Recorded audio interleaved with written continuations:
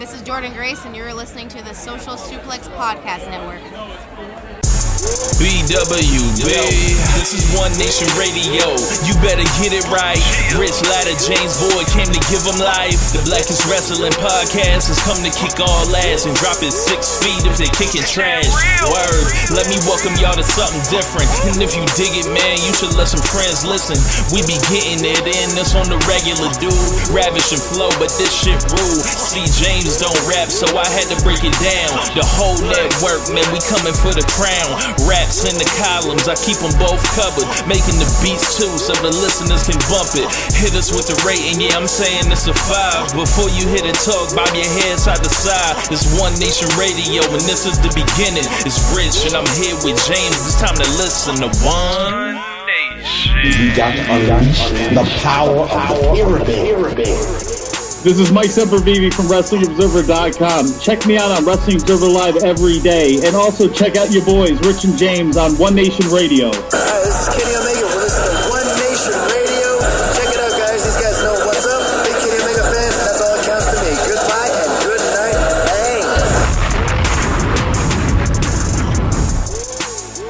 Bang. Ladies and gentlemen, welcome to this week's edition of One Nation Radio. I'm James Boyd, and here with me I have Rich Latta. What's going on, man?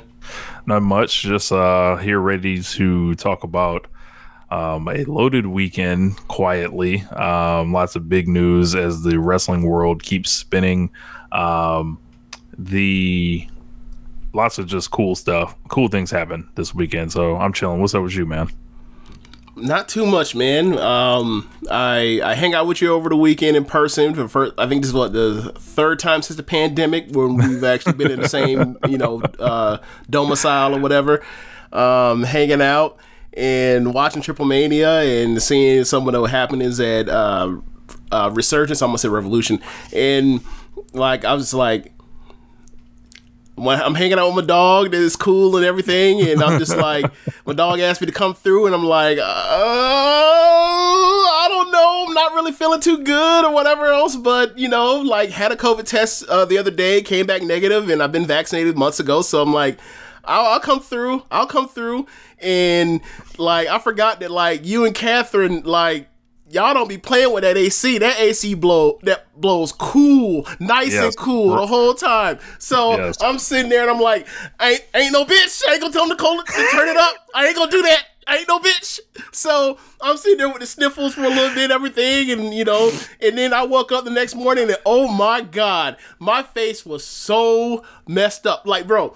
Oh no, bro! When I mean my face, I mean sinus pressure, just nothing but sinus pressure. I'm like, bro, I ain't felt this bad since when's the last time I had a sinus infection? All right. So I'm looking around. I'm taking Dayquil or whatever else, and it doesn't do anything. And I'm like, all right, let me get something for sinus pressure, man. I went to I think Walmart. Picked up some Sudafed for face congestion or whatever else. And I came back home, took it, and took my ass to sleep. I woke up, bro, and I feel like what sickness? What? So shout out to Johnson & Johnson for making Sudafed. I know y'all, your little, your vaccination and your one-shot dose ain't really getting that much hype or whatever else compared to the AstraZeneca and the Moderna and the Pfizer. But boy, when I say y'all know how to get that. Get that off your boy. Y'all got that off your boy. So shouts out to y'all. This show will not be happening if not for the good people of Johnson & Johnson. I tell you this right goddamn now. But I don't know how obviously medicine gets better every single year, right? Yeah. I want to know where this was when I was in my teenage years when I had bronchitis or sinus infections or whatever else my whole life. Once or twice a year I would get this shit. If I had this shit then, bitch, I would have never missed no days of school. Thank God. This shit wasn't around when I was in school then. You could have tried something else. You could have tried some of that Dr. Sebi life. You could have. Not really, considering he died from fucking pneumonia. Natural, holistic. Yeah, real natural, real holistic. Look, bro, Dr. Sebi, if he had got him some of the Sudafed, he might still be with us right here to fucking right now. So we're gonna have to send you the NLE chopper instead. Then I don't even know what that means. Oh, okay. He's on holistic medicine now too. Like this man is like I'll send you some of his stuff, but he was a rapper, right? Yeah, I know. Okay, yeah. So he's doing all this like crazy. It sounds like that man just read too much Dr. Sebi, and he's doing all these like he's shilling these teas and these herbs and all this other stuff, and I'm like, oh god, and he's spreading that misinformation too about the vaccine. So it's all lining up. Well, speaking of Dr. Sebi, do we need to talk about him and what his thoughts were on HIV, or do we need to move on? That's good enough. We can move on, sir. Yeah, we can just move on. Yeah, man, like you said, big week. It's a week that was so big with the preview for the takeover in SummerSlam. Like, we're going to push that to a midweek preview. We're going to have one of our favorite guests, Tanya. She's going to be on from Suplexes and Shea Butter. So... any questions y'all got for Tanya, y'all can send them to us in the Discord or drop a DM, and anything funny y'all want us to ask her on the program. Yes, and we'll make sure to get those to her. Yes. We'll definitely make sure to get those to her on air. Yeah. So, like you said, man, between the Rampage, Dynamite, Triple Mania, and catching up on the Stardom stuff, I think we got ourselves a solid, let's say 90 minutes, or 105 minutes or whatever else, and then later in the week we'll give you another the match. But like the 3-hour show, I don't think we're gonna give you that this week. Not tonight. Not this week. Not this week. So, Rich, where do you want to go first? I kind of want to start with Rampage. Okay. Yeah. So the first episode of Rampage, they ended up pulling 740,000. My prediction was 780, but same demo prediction. I predicted 0.30, and they ended up getting 0.30, which is really awesome for Friday night, especially at 10 p.m. Next week, you would think it would be even higher because the impending CM Punk United Center show. But yeah, this was like an incredible hour of television. Like it was just like. So, like, we know the rapid pace that a 2-hour AEW show moves at. This was, like, even compressed. Like, and it was just, like, every time you turn around, there's a dope segment, a good match, or, like, an emotional moment, and a good angle or interview somewhere. And I really enjoyed it. And I was, like, when it was done, I was, like, fuck. Like, I was, like, let's go. Pump this in the veins. Yeah, I thought it was a really good show as well. It's just so funny to me watching this, and I'm like, big match, squash match, big match, 1-hour show, progressing what's going to happen until the next week, and just like, thank you, Vince McMahon. Thank you, Triple H. Thank you for showing us the way by watching all those NXTs, all them years, the 1-hour NXT shows, especially 2018 era.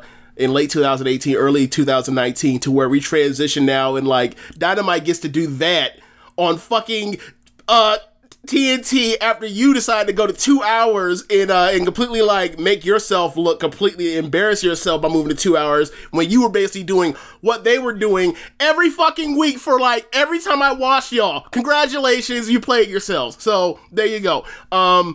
Like you said, Felt like big time wrestling. One of the hottest crowds. I think this is the hottest crowd that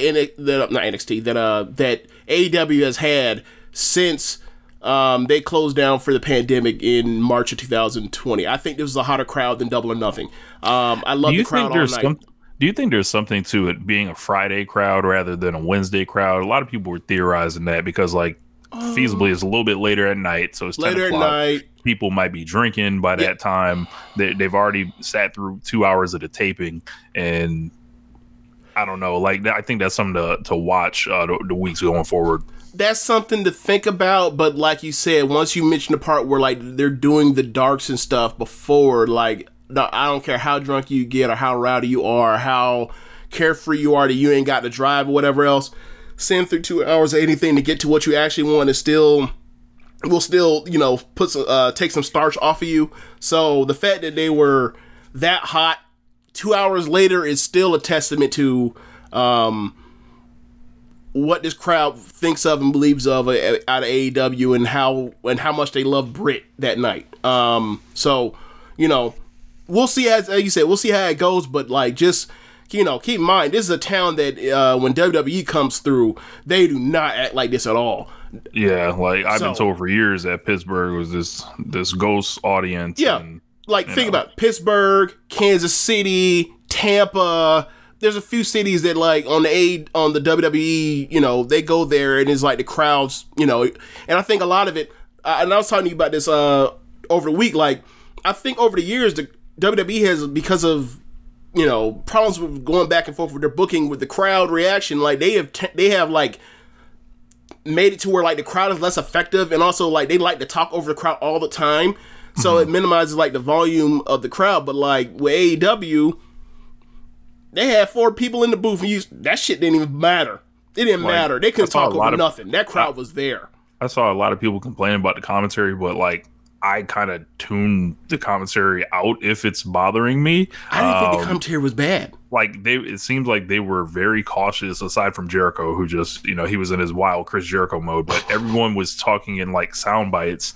Like Mark Henry like came off like more benign than I thought it would be, because I was like, oh man, this man's really about to be Kendrick Perkins out here. But God. But he's not exactly offering like groundbreaking analysis or anything, but he's just kind of happy to be there. He's kind of like, he felt like the Shivani of this. I didn't. Yeah. He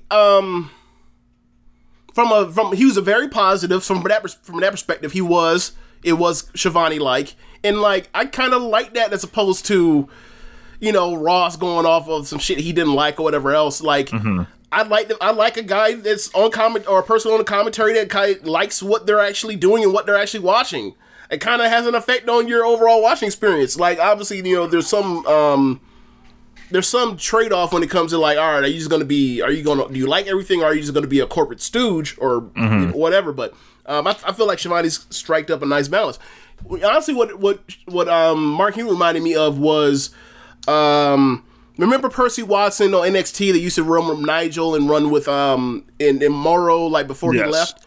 Like, remember how he had eventually became good just sitting in the middle between how good Nigel was and Morrow was? Like, he seemed like that, but it was a 4-man booth instead of a 4-person booth instead of a 3-person booth. Like, I feel like, I haven't heard Big Show's commentary yet, so I don't know, but like, I feel like, you know, over time, if, you know, there's nobody... Well, I don't think there's anybody MFing him like Vince would be, but like I feel like, you know, with 3 people or 4 people, like he could say something without embarrassing himself, whatever else, sounds like he knows what the hell's going on, and get out of there. And like, you know, Taz's been doing this forever, and Taz always been great. So I kind of, you know, you have 2 people that are great at their jobs with Excalibur and Taz. You have Jericho, who can be great when he's dialed in the right frequency, and then you have Mark Henry there, who's all right. Like I feel like over time with his booth, you know, I'm sure they'll have Jericho off some weeks or whatever else, but like I feel like over time this 4-man booth will gel for a 4-man booth, whatever that means. Yeah, one other change, Dasha was the ring announcer instead of Justin Roberts, which is always welcome. That's crazy. Yeah, always welcome in my book. But so we might as well get to the show. But we opened up. It was Christian Cage against Kenny Omega for the Impact World Championship, and this was awesome. Big match feel immediately. I was fired up as soon as like the entrances happened.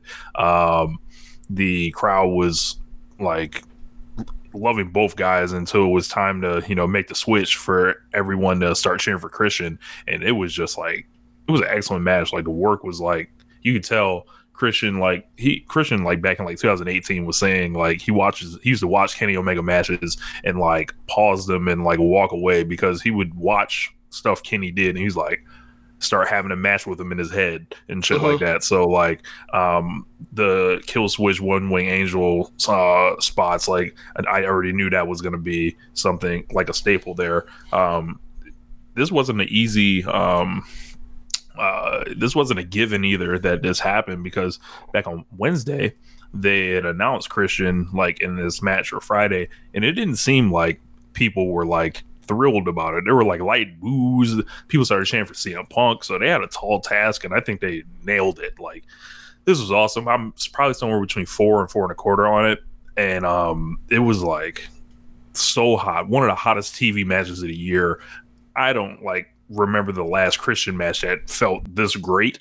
And this is just another check in the box for Kenny Omega, and the Christian versus Edge comeback. You want to start comparing those? It's looking ugly. Yeah. If you want to talk about the last great Christian, like the match last time the crowd went crazy for a Christian match, I mean, it have to be that Randy Orton stuff in the summer 2011. But yeah. I'm with you. I'm probably right at 4 flat. But the one thing that was encouraging about the match was like that clearly wasn't. They didn't give away their best stuff. You could tell they were saving whatever they had. So and also they didn't go that long. But yeah, they had a lot of different goals to accomplish, and they hit all of them.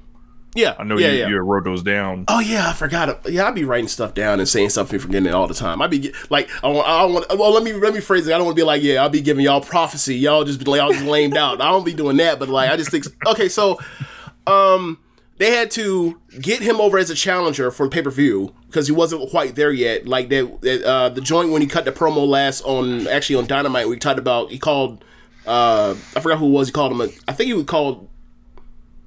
Was it I almost called him Cyrus. What's Cyrus's? Don Callis. Yeah, Callis. Did he call, I think he called Callis a jagoff, and obviously in doing that in Pittsburgh, that'll get you, that's the, local insult pop. Gotcha. He might need to pay ties and ask him about that. Yeah, he might need to pay ties to to Mick Foley for that one. That was a local pop. So did that got him over. They got the crowd off his back with the CM Punk chants. Had to get screwed with because you got to give him some adversity. He can't just come and just beat him. Had to protect Kenny Omega with the chair. So, and also he deserved it because his friends came in and fucking helped him cheat. So he ended up getting dropped on the chair like he deserved. He shouldn't have been cheating. And it makes you want to see another match because there clearly was a better match in them between them. Obviously, and it was a great match just on its own as a TV match. So I thought it, and Christian needed that one to get him over the top, as a proof that he actually can beat somebody. So like people say like, well, who does he beat? Well, he beat the fucking champion. He's the Impact / TNA champion. He has 2 belts. Like I don't, before that I thought maybe they actually do Christian over in some, and have him be the champion and come back and do a title versus title match or whatever else, and Kenny just wins him back. But I mean, we'll get to him when we get to it, but like that match is I'm looking to that match a lot more than I was before this match, that was good booking. Yeah. And it, like you said, it had accomplished a lot, and I feel like they did that. And we'll see what they do the next, I think, 2-3 weeks out from their pay-per-view. But they're off to the races now. Crowd's going crazy, and I think Christian has to actually get, people need to give Christian some props here because, from turning the crowd during that promo Wednesday to doing this, it going over gangbusters in the building, and now he's going to make the trip to Impact next week and defend the belt, so he'll at least get a defense of that belt. So say if he drops it back, he did something with it. Who is it against? Brian Myers. Okay. So they'll do that, and like you said, the All Out match, looking forward to that a lot. I know people were upset that this was a weird thing because I don't know why this has happened, but the perception is that it seems like Kenny Omega losing to Christian somehow interfered with the Hangman or something. I'm like, I don't see that personally because because Kenny Omega hasn't lost in a long time, and I'm like, I don't know. I think it would be more beneficial for Hangman to be the one to put the bullet in the or put the nail in the coffin rather than he beat him and he still has a bunch of belts and stuff like that. But I don't know. What do you think of that? Theory, or not theory, but people say that it's been weakened or whatever. I didn't think that Kenny Omega was some overwhelmingly unbeatable person. That That's the reason why he cheats in all his matches. Like, finish him isn't the hard part. Like, you just gotta get there and beat him. Like, the destination is beating him. It's not that he's some unconquerable mountain. Like, it's not like trying to beat... It's not like trying to... It's not like Kenny Omega trying to beat Okada. It wasn't that kind of thing. It's like the greatest champion ever. You got to beat that guy to win. No, it wasn't that at all. It's not even... They haven't even pretended it. He won the belt by fucking cheating. Like, what are we talking about? So, like, I think it's WWE logic. Where it's like, well, if you're the top heel champion, that means that, like, you just got to get it. You just got to, if you're a babyface with any kind of hope, you just got to get it off and got to get them off. Otherwise, like, if you fail, then, like, people just just quit on you. And it's like, nah, man, that's a relationship from years of them cutting the rug, pulling the rug from under you and everybody you ever trusted and believed in ever, as opposed to this company. It's not the same thing. If they keep if they keep screwing over every babyface over time, over, like, let's say 2, 3, 4, 5 years, then yeah, you should start feeling the same way. But no, not now. Yeah, I think the Hangman will be just fine whenever it's time for him to come back. I would not worry about that. The One Nation Radio Victory Lab is going to be absolutely incredible when we tell y'all, like, oh, like when y'all are so happy, it's gonna be just glorious. Kenny dropping the Impact belts, awesome title reign. He went over to Impact and wrestled a lot of dudes not on his level. No shade to that roster, but, like, even Sami Callihan couldn't stop Kenny Omega from achieving high out here. Between him, Moose, Rich Swann. There was a couple other, he did a bunch of 6-man work over there, and I know some people were kind of like, they didn't like that he didn't drop it to someone from Impact. I mean, that's a fair point. They didn't, but they don't. Impact doesn't have the cards. Like, that's the game. Like, yeah. I think that, like, if they had somebody that, like, I don't feel like you can say Josh Alexander, right? He's a nice little wrestler. Like, he can have good matches. But he's not someone like Kenny Omega's not in charge of, like, making, like, he can do it, right? If we're like, hey, you make a guy in this match or whatever, and I'm sure Josh Alexander will be able to hold his own, but, like, that's not, it doesn't seem like that was being asked of Kenny Omega to, hey, make a star out of our company, please. Like, doesn't seem like that was the goal. Yeah, and also, I'm not so sure that this is Kenny Omega's last run with this belt. Like, before this even happened, beforehand, I was like, I'm sure, like, I thought, like, all right, well, either they go to some type of draw, or they give the belts to Christian, and Omega wins them back, and he's another champion, then eventually he'll drop it to a Moose or somebody like that. So, yeah, that could fully happen. Yeah, so I don't want to say watch it play out, but it's like, I was saying this before it even happened. So, like, yeah. I guess the encouragement I can give to the listeners that, like, it's in the social media or the Social Suplex Messenger when I pointed it out. But, like, we'll see how this goes. Like, if they just gave it to Chris for Christian to then job, and then, like, Omega didn't do it, then put him on Finesser of the Year, right? That'd be pretty funny. But yeah, like, this wouldn't be the last title controversy for Kenny Omega this weekend, which we'll get to later on. But after that, we got a match between we got an interview. Mark Henry went backstage with Christian in the Jurassic Express. Orange Cassidy just hanging out in the back. Christian cuts a passionate promo, and it seems like Mark Henry was dapping up his old homeboy that he knew that achieved. And Christian basically said he's going to take all of Kenny's belts, but Kenny's the real deal.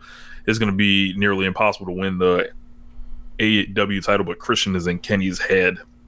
So after that, we had a video package with Miro and Fuego del Sol for Fuego. And it was just like a quick, like, 2-minute thing saying Fuego's, like, deserves a contract, how hard he worked. Fuego's done, like, 40 jobs on Dark.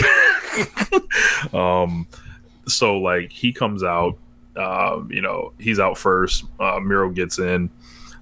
Fuego immediately hits the tornado DDT before the match. Then he hits it again once the match starts, but Miro rolls out to the floor. Miro gets in the count of 9, third tornado DDT for a near fall. He tried to pin him again, but then Miro just caught him with the big kick, just fucking rolled him up with the game over and tapped him. Miro remains awesome in these squash matches, and Fuego loses once again. But sometimes when you lose, you win. And Sammy Guevara said it himself. So after the match, Fuego del Sol is laying out there through a commercial break, which is fucking hilarious. But then Tony Khan comes out and he has a clipboard in his hand, and Fuego kind of knows what happened or what's about to happen. This is a shoot. So they told him to just lay out there through the commercial break to get his standing ovation. But Sammy's music hits, cuts promo, calls him his best friend, and Fuego, you can see his face through the mask, pretty much tearing up, knowing what's about to happen. They say Fuego del Sol is all elite. Crowd goes absolutely crazy. Twitter blows up. I'm sitting here getting emotional. Didn't cry, thought about it, but it was just very, very happy. Floyd said some really nice stuff about Fuego on All Things Elite, because I guess Floyd caught him in the Oklahoma Indies. In the Indies in Oklahoma, years ago, just seeing the grind he went through. This man was driving down to Jacksonville autumn weeks and during this pandemic, and then just seeing it pay off for him. And they did this thing that just all the fans would love, and did this. This guy got over and got rewarded, and it wouldn't always be like that everywhere else. He would just, you've seen him the last couple of weeks, whenever somebody needed some heat, they would beat up Fuego. You could have Malachi Black kick him in the face. You could have... And get more heat from Malachi than Cody Rhodes. Yeah. Because, you can't do that to Fuego. Everybody loves Fuego. And then Andrade beats him up the other week. But this man's been on a long journey. He's only won one match ever in AEW, but he's always impressed. He's got skills, and he's this perfect, job guy. And maybe he'll get a shot to do something one day, but he's just someone everyone's invested in, everyone likes, and it's more goodwill building, I think, for as much as with Fuego, but with the fans. The fans feel like they have a voice, they helped get this dude there, but don't want to take away from his hard work. But all the stuff on the vlogs, he's gotten over big time. Yeah.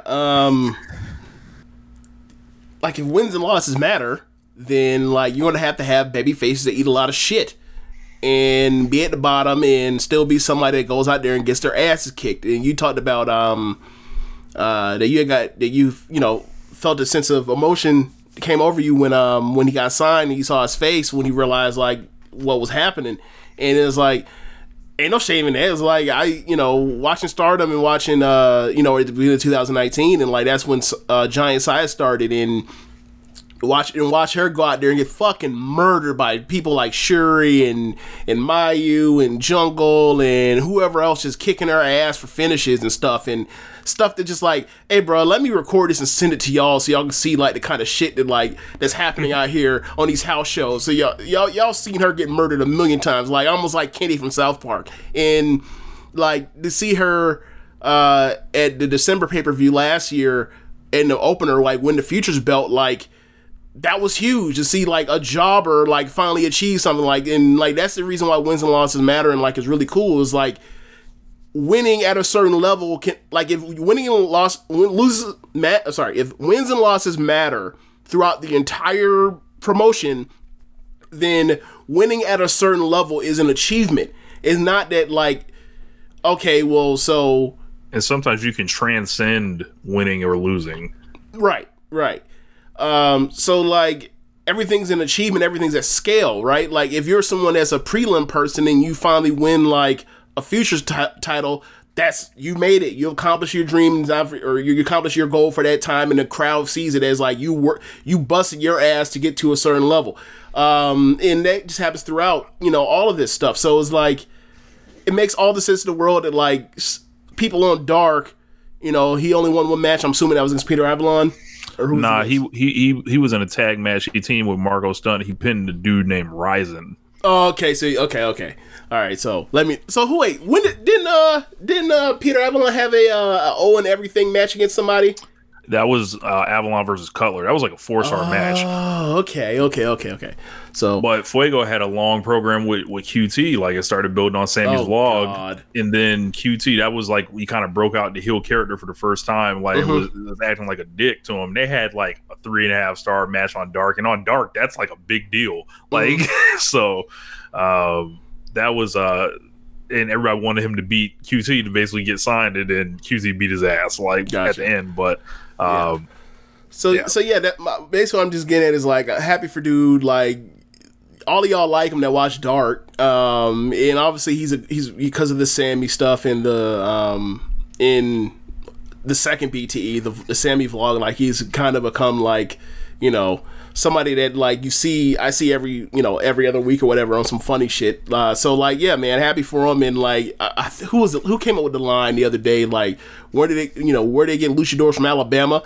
So like, happy for dude, and like we'll see what comes of it. Like, obviously, like the Darks is where he'll be at. So like, if you like, and I think that's the thing that's cool with wins and losses. Like, it becomes that sports thing where like you watch people grow over time. You see them achieve. You see them fail. You see them, run their heads to the wall and then eventually break through. As opposed to, oh, they're not breaking through in like the next 2 months. All right, well, I have no reason to believe in them because like they don't believe in building babyface long term, or every time someone you get behind, like just get killed off. So like it's really like. This matters. Like, all of that stuff matters and adds up over time. And like him getting signed, even though he's lost a bunch, like shows that like that dude goes out there and competes. So yeah, man. So after that, we had a hype video for the Rampage from the United Center, and then we got like a split screen interview between Red Velvet and Britt Baker and Mark Henry. I like this. Right before the match. They were talking that shit to each other. Red Velvet was wearing the red, white, and blue, getting booed. Britt, obviously in our hometown, so they pretty much swap roles here. Like, Britt's a total babyface, pretty much. Red Velvet's like wrestling like more aggressively in this match. They come out, match is pretty cool. Like, Britt has that broken wrist, so she's kind of working around that. And Red Velvet is working the wrist. She built towards working for her. Like, as the match as she gets more desperate, then she eventually starts taking advantage of the wrist. Why aren't I doing this? Yeah. So I thought this was, anytime Red Velvet comes on the screen or gets in a big spot, like, she always like does well for herself, and she's not like the most experienced, but like we said a long time ago, like, she's a foundational piece. Like you're gonna be able to plug her anywhere, and eventually she'll get her time. But I like this because of the environment. Like Britt Baker's like a total superstar. Don't know, like, I know when it happened, right? But it's just like, I didn't know it would be at this level. Yeah. The crowd and her overness completely carried the match. Were you surprised that like it seemed like Red Velvet was the person calling the match throughout the match? I didn't. Oh, okay. Yeah, I noticed that she was one like basically giving instruction or whatever else. But yeah, layout of the match works all right until they start going to commercial break, and then like they bring up Rebel to start cheating and stuff, and it's like, well, she's the biggest babyface in the world. Why do you need to do that? Like, I feel like we're at a point now to where they need to cut the shit and just like she's a babyface now. Like, if you feel like, well, that's what got her over, therefore we need to continue to have her cheat, then it's like, so what are her opponents going to do then? Yeah, I think this is why the post match. I think this is why Jamie Hayter is going to be here, and she's awesome. But like, if you introduce her as like very aggressive, she'll keep Britt heel long enough to either turn on her eventually or whatever. But Britt ended up getting the win after like a struggle with the broken wrist. Flipped it over. Yeah. To the left hand, the free hand, and did that. Like, they did a lot of cool near falls at the end. So I'd probably said like 3.25 if I was in a very good mood. After the match, Statlander's ringside the whole time, jumps in after Britt keeps beating Red Velvet's ass, gives her the stomp on the belt just to let you know she's evil. And the crowd's loving it. Like when they threw out Rebel for cheating, the crowd booed vociferously, and I was like, why are y'all fighting this? Just let the crowd love her. Because they're gonna do it regardless. Yeah. Then Jamie Hayter came out, completely rebuilt physique and face and everything. Like, well, not surgery, but blonde hair. Like, different hair, and worked out so much it's changed her facial structure. She posted a photo immediately after, like, showing the guns, and she's the gun show out here. But yeah, she jumps on Statlander. She's probably going to be Britt's new heater. I think she's going to eventually start bullying. There's going to be some type of tension between Rebel and Jamie Hayter. Britt may not see it. She may see it. I'm projecting longer down the road, but Jamie Hayter, tell us about Jamie Hayter, or tell those that don't know about Jamie Hayter what she brings to the table. Power wrestler. Well, at least speaking from Stardom, when she was like one of the biggest women on the roster, given that she's like 5'6" or whatever else. Like, power wrestler, throws lariats, forearms, suplexes, ushigoroshis, sliding D's, that kind of stuff. Runs the ropes very well for her size. Always looks athletic in the ring. And can put matches together pretty well. Work well with, like, pretty much one of those people that were in Stardom where, like, you see the guys and you see, like, the younger girls and you wonder, like, all right, how are they going to catch up? And over time, she was one of those people where in tag match, she's always busted her ass, which is saying something considering, like, Stardom is one of those go hard promotions where there's like 25, 26 people on the roster. There might be 3 people that don't bust their ass on every single night. So yeah, given what I've seen of her, the little that I've seen of her in the UK, she's a very good promo. When she was in Stardom, cutting English promos, she was the only good, consistent English promo. B was not a good English promo. Neither was Toni Storm, but look where Toni Storm has done since she's came over stateside for NXT. So, there's, like, she's already had that. So, as far as gets around the world, like, I'm glad she's in AEW.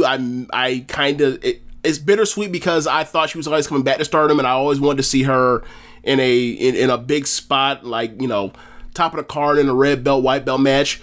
It just never happened for her, but, unfinished business. It is what it is, but she's gonna do very good or do very well in AEW. She's gonna be somewhere over time in the top of the card, barring something weird happening. Tony Khan in that division. Keep up the good work. One less for NXT UK. So we also had Dynamite in Pittsburgh as well. This was the Wardlow Jericho in the main event, but the opening match was the Elite, Young Bucks and Kenny Omega against Dante Martin, Mike, and Matt Sydal. And this was awesome. Pretty much like any Elite 6-man, lightning speed. And then Dante Martin decided, like, this was the Dante Martin show, the Dante Martin experience, the Dante Martin All-Star special extravaganza, however you want to term this here. They gave him tons of near falls, and you know what this felt like to me? This felt like somebody about to get eliminated from a Royal Rumble or sent to hell in a ladder match or something. Not quite that. Okay. Like the main event of All In, I always kind of reference this when I see this happen. But Bandito, they knew, they knew. They was like, all right, Bandito, you getting pinned, so we about to make you look like a goddamn star. Like, we gonna do all your damn spots, and then we gonna beat you. So, but yeah, they did that for Dante Martin. Had the crowd going nuts. This is a young man who comes out there, drops a knee. This man puts his fist in the air like John Carlos. He's wearing an unmissable Black Lives Matter thing on his arm, and this man has arenas full of white people cheering him. Like this is a superstar possibly in the making. And then when his brother comes back, like, hey, for real, he's 20. Dom Mysterio is 26 or whatever. I don't know, 24. Who knows? But yeah, really enjoyed this. They killed this man with, it was like the BTE. I forgot what they called it. The BTEV trigger or whatever at the end. Like that was nuts. But yeah, this was awesome. Yeah. Great match. Don't remember much of it, but you weren't supposed to remember so much of it because so much shit happened. But remember Dante Martin just basically like having like Seth Rollins, Kofi Kingston, what's your boy from Street Profits? Montez Ford hops throughout the match and then flips and whatever else. Like, yeah, man. Like both of them, like Dante and Darius are both like are both awesome, but for the time being, it's on him, and like he shined.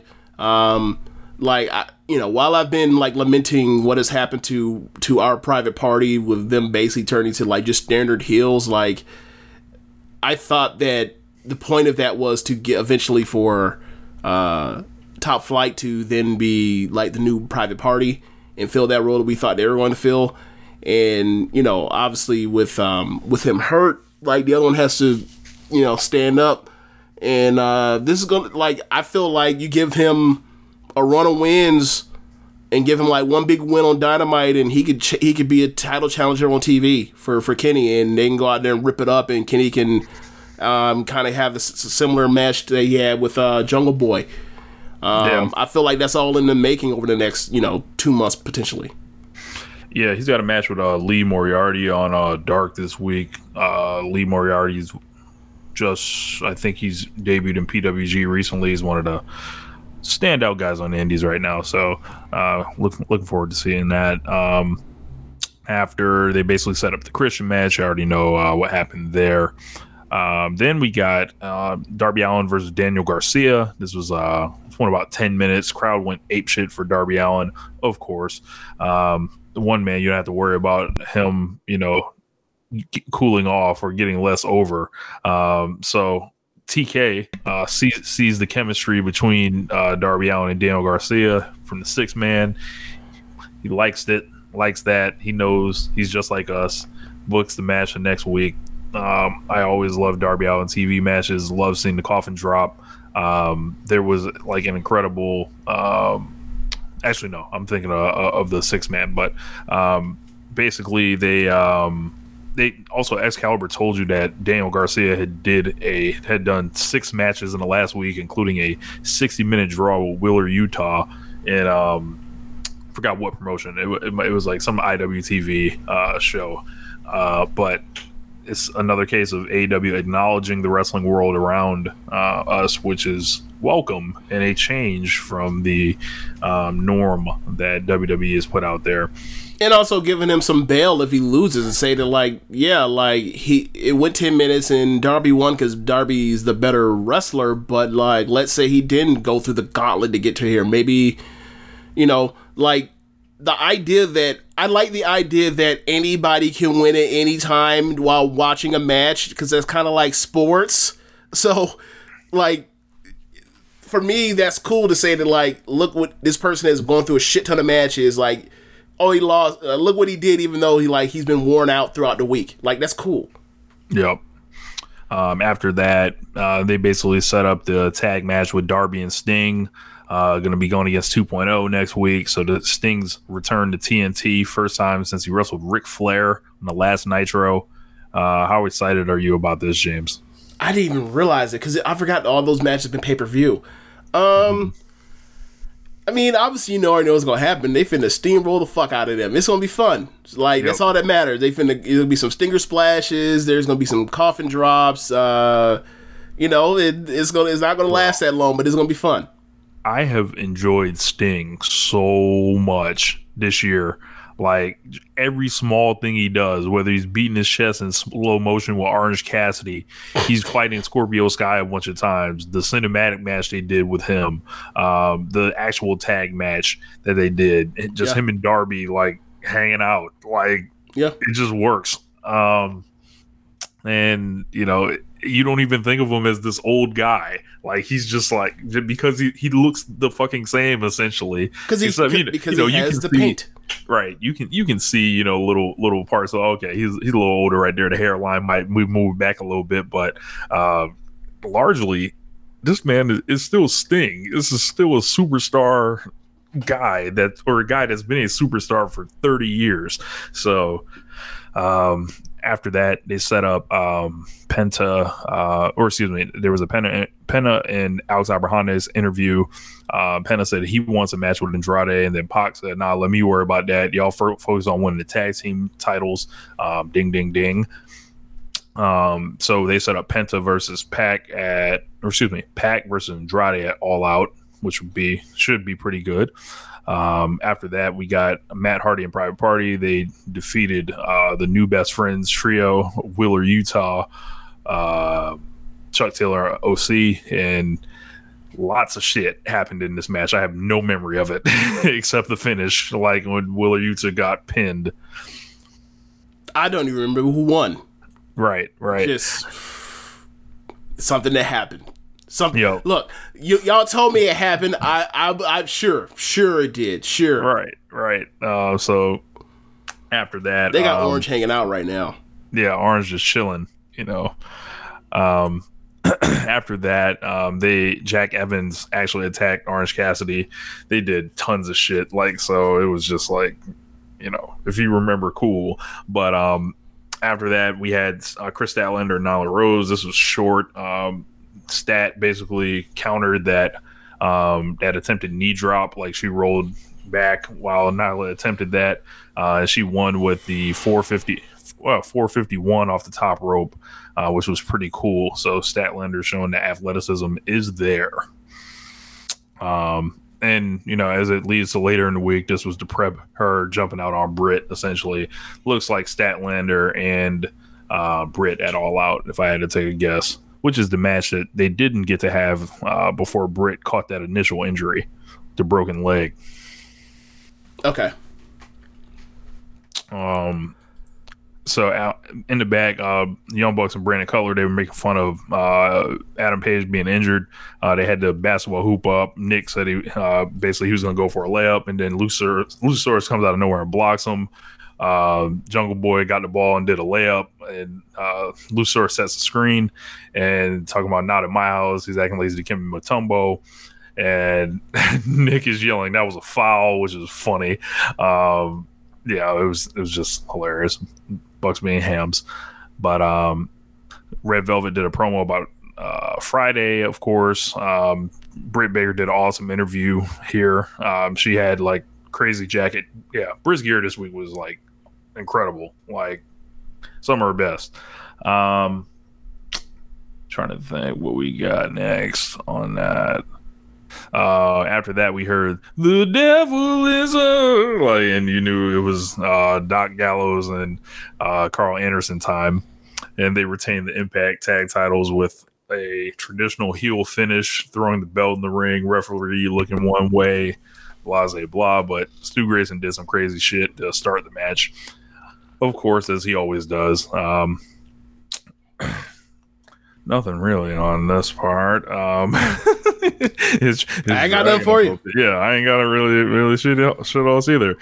They did a Camille promo, which was like the best I've ever heard Camille like sound. Like, I didn't know she talked, bro. Like, her voice is like, it's usually like never that like coherent or like anything. Like, it's like she's someone they should like just never let talk ever. Like, ever. Like, is that bad? It's that bad.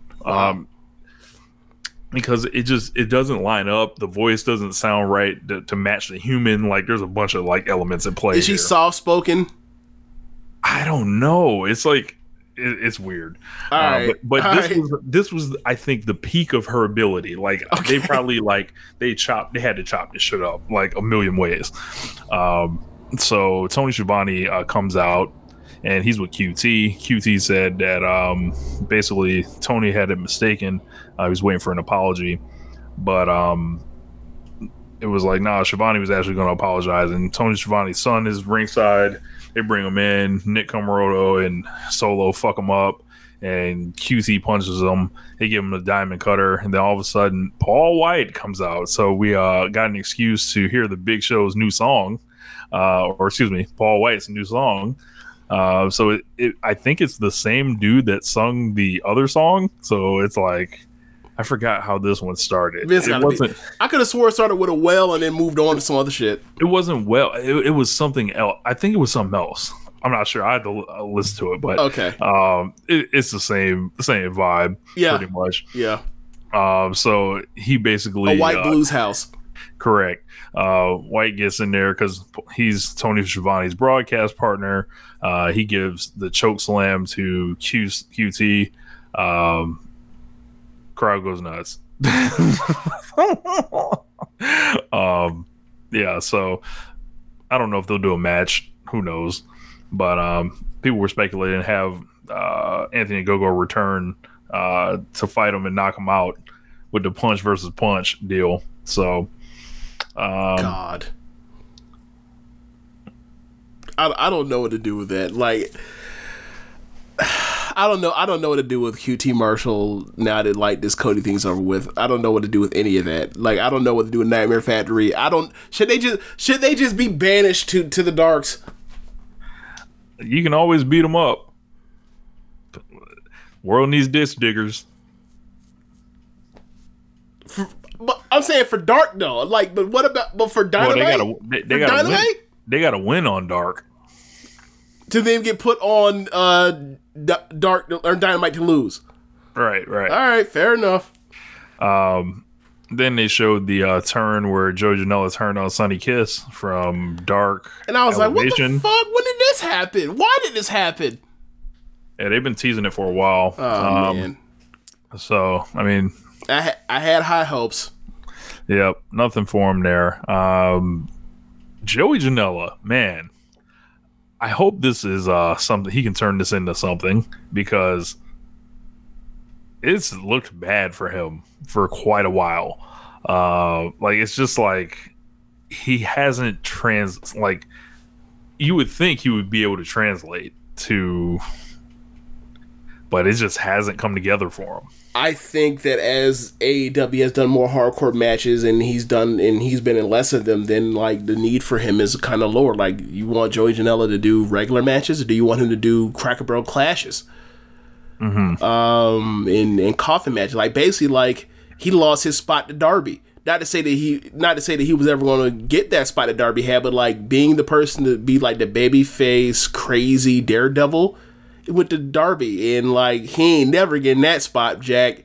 Yeah. So I don't know. Like I don't know. Maybe it's a clear path for him on the hillside. I don't know, but that's what I was thinking, because like you've got your Jungle Boys, your Christian, Hangman, Mox, and really we're only talking about getting him into the mid card. That's really all we're talking about, right? And like maybe he can sneak up, like, because there's like that heel side is packed with talent too. So yeah, maybe it's something he can wrestle some other opponents and feel fresher. At least. The main thing is like, can he be like the gatekeeper to the US or not US, the TNT title? Can he be the gatekeeper heel, to where you have to, if you're Jungle Boy, you have to go with him on TV for a couple months to get through him to eventually go challenge Miro, something like that. I think that's a good position for him. Mm-hmm. So after that, we got Chris Jericho versus Wardlow. Big reaction for Jericho coming out. He immediately started the match with a code breaker. Wardlow kicked out at 1 because that shit is soft and don't work no more. And Jericho was shocked. And then we got not much after that. Wardlow pretty much dominated. Jericho looked winded. Yeah, this wasn't his finest hour. I cracked up and howled at the finish though. I like that. But yeah, I think Jericho's belt broke, and then that caused him to fall from the power bomb, and then Wardlow picked his ass up anyway. And yeah, you know, tell us, James. He's washed, man. He's done. There's a forcing out of Jericho's bag. He might be able. Let me phrase that. He might be able to put a big match together, but like this 5 labors of Jericho has showcased to you that him as a person that wrestles like every single week on TV, he's done in this town doing this.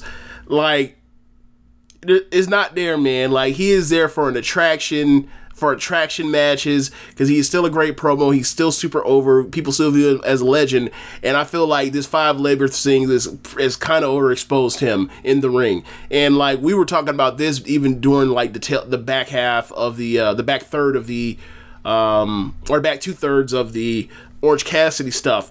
But like once we were able to get the Pinnacle vs. Inner Circle stuff, he was able to be hidden because it's all faction stuff. And he's still perfectly fine in that regard. But as singles matches by himself, he can't get the job done more times than not anymore. He just can't.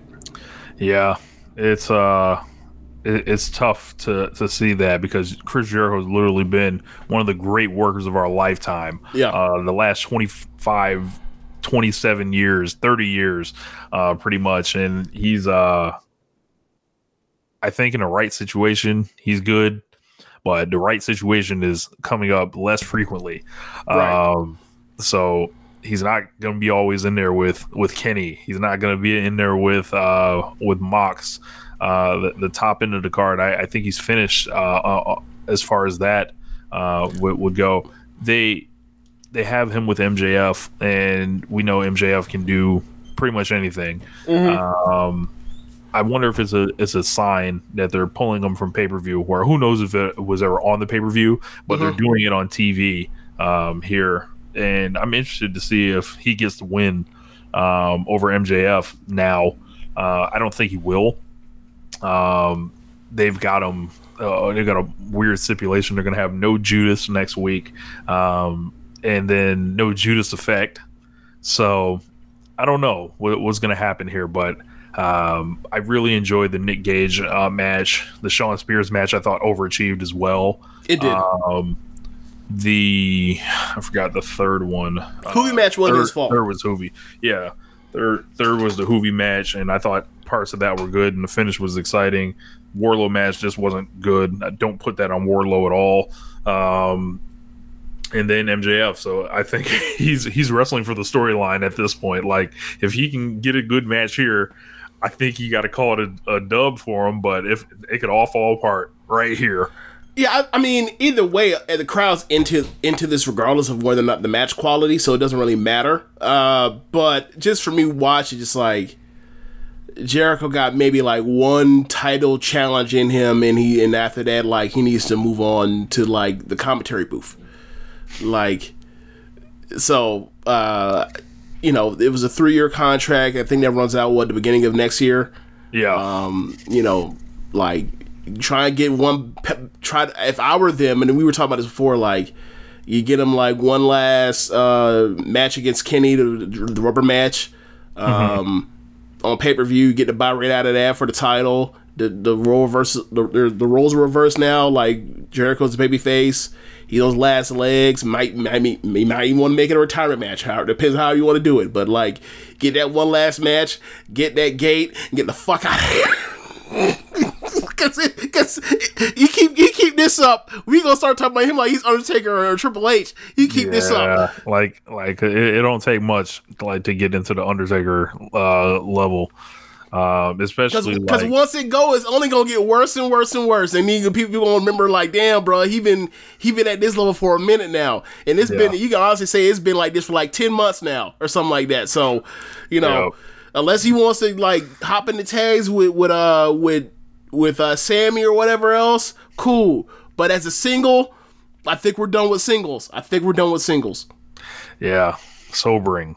But yeah. So that was AEW pretty much, but Yeah, the another show this weekend, Triple Mania. So this damn show, every year I make sure to watch Triple Mania because, quite frankly, you never know what you're going to see. And we saw some shit that we didn't expect to see on this show. It wasn't the greatest show in the world. It was like mid-tier overall, I would say. I actually liked Triple Mania last year a lot more. It was an empty building or whatever, but they did have fans this time.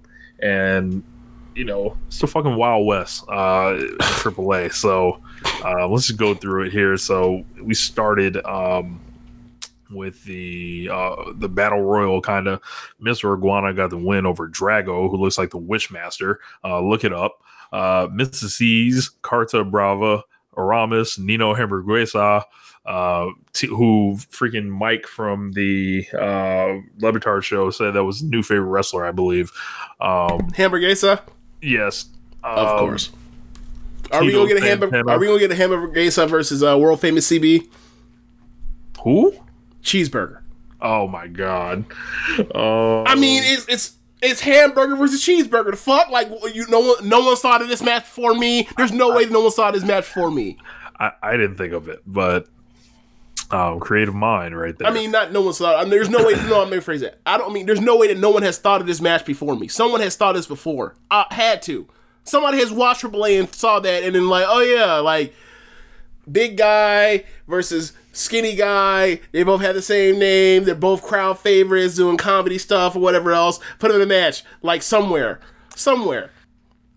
Yeah, I mean, ROH is always linked with CMLL, so I don't know. Good point. Never mind. The politics of Mexican wrestling. Thank you. Yep. Moko Koda, Pimpinella, Viano 3 Jr., Mamba, or Argenis, and yeah, it's called the Copa Bardal. So Mr. Iguana was awesome, but yes. This shit was a struggle. This shit was hilarious. They were not fucking around with them interests. It's like, once someone got into the ring, you had 45 seconds to get in, do your shit, and then time for the next person to come in. And I gotta say, I like this a lot more than how they handled that Stardom Battle Royal back in Budokan Hall in March, because they was out here, the interest music was out here waiting for the beat to build for Yoko Bito. It took like 50 seconds. The next thing you know, she comes out, she's halfway up the ramp, and then the next music's starting off. So they're doing it way better. I feel like the perfect way to do it is how Vince does the Rumble. But if there's alternative, it is AAA. Get in, get your shit, and then we're moving on quickly. Right. And after that, we had Team Leonada America defeated Team Terra Purpura, and this was the Marvel match. Yeah, man, this was. I don't know how. This is the second year in a row they've done one of these matches that I remember, and I still don't know how they don't get sued. They got Brian Cage dressed as Thanos. They got Vikingo dressed as Spider-Man. People working twice on this show. Yeah. People dressed up as Captain Marvel. People dressed up as Jessica Drew, Spider-Woman. There was a Captain America. Have you figured out who Captain America was yet, Rich? Captain America. That's the one you thought was Daga. Finished. It might have been Daga. Yeah, I'm not sure who it was. Okay. Yeah, man. It's a fun little match. Yeah. I will say this though. I'm sure. How many times Cage actually goes to Mexico, I guarantee you he loves it, because he gets to be he always is big man, because he is big man, but he also gets to be big and tall man when he goes to Mexico, and he gets to tower over people and just be hulking presence. And then also, I forgot about it, they had on the babyface side, they had a run-in babyface run-in from the Incredible Hulk, went face to face with Brian Cage, who's Thanos. I'm just thinking to myself, I saw that movie. Thanos whooped Hulk's ass. Why are they going face to face and just staring each other off, and then it end up being 2-on-3 on the back end while they face to face, and the baby faces won while cheating? Whatever. Mexican wrestling, they don't give a fuck. They don't care about none of that shit making sense. It's for you to make sense. It's really just to pop you. That's all it's for. You figure it out. So question from Bruce. He says, if Vince ever saw the Lucha Libre Marvel Edition wrestlers and thought, hey, there's money to be made here, who would he mask up to play some of the roles of the heroes and villains? well, I think he would bring Nikki Almost a Superhero in there. Seeing as how he's already doing that. I mean, seeing that they did Stardust versus Stardust versus Neville in the superhero shit back then, like in 2016 or whatever else. Like they've done that before. They've tried it before. Yeah. As far as people he would suit up, I think he would put Jackson Riker in there just because he's huge. I think, and I don't know all the characters and all that for the Marvel stuff, Bruce, but he'd be somebody that's big. Ricochet, he would definitely make Spider-Man. Well, I mean, he's already been Spider-Man he's already dressed up as Spider-Man before for WWE. So. Yeah, he's done the hero thing too. Yeah. Man, this is a lot more common than we think, apparently. Well, I mean, you just got to put a mask on them. Right. So who are some of the other Marvel characters? Like who would be low key, James? Who would be low key? You always bring him up. An asshole. Let's see. Who would be a jerk that was a scrawny, skinny jerk? I mean, Seth Rollins would make a good Loki. I was gonna offer Ziggler, but that works also. Well, the dark hair is more the thing that makes me think of it. Yeah. Gotcha. Yeah. I mean, there. Obviously, Roman Reigns would make a great Thor. Big, muscly, long hair. McIntyre would make a great Thor as well. McIntyre already has his own weapon. Yeah, that's true. Trying to think. What kind of weapon did Thor have? It was a hammer. Thor has right? a gigantic hammer. Okay. I'm not gonna give. I know the name of it is called, but I'm not even gonna get into it because be like, what the hell is Mjolnir? Doesn't matter. It's a gigantic hammer. It's a hammer. So basically, the WWE version would be them just switching it up enough where Drew has a sword instead of a hammer. I mean, or it could just be a gigantic mallet. God damn it. Oh, man. And then you talk about, well, that's not Marvel, but that's Image Comics. Like, the Fiend is just the Violator from Spawn. Let's see. CM Punk will be Wolverine. Yes, that people have been making that joke for a decade, or close to a decade now. Yeah. Black Panther. He can be Cedric Alexander since he's dressed up as Black Panther before. Yes, he has. And as has Mia Yim. How about Professor X? Okay, so any bald guy. Any bald white guy. Baron Corbin? No, well, seeing that he's British, I'm going to go ahead and say, Danny Burch. That works. How about the Human Torch? Johnny Storm. Look, we can almost say Bray Wyatt for that one too, because they lit him on fire. God damn it. I'm Dolph Ziggler. Dolph Ziggler would have made a great Johnny Storm. Peak Ziggler, like early 2010 Ziggler would have made an amazing Johnny Storm. Because like all you got to think of when you think of Johnny Storm is you think of like Maverick from Top Gun. Captain America. Ooh.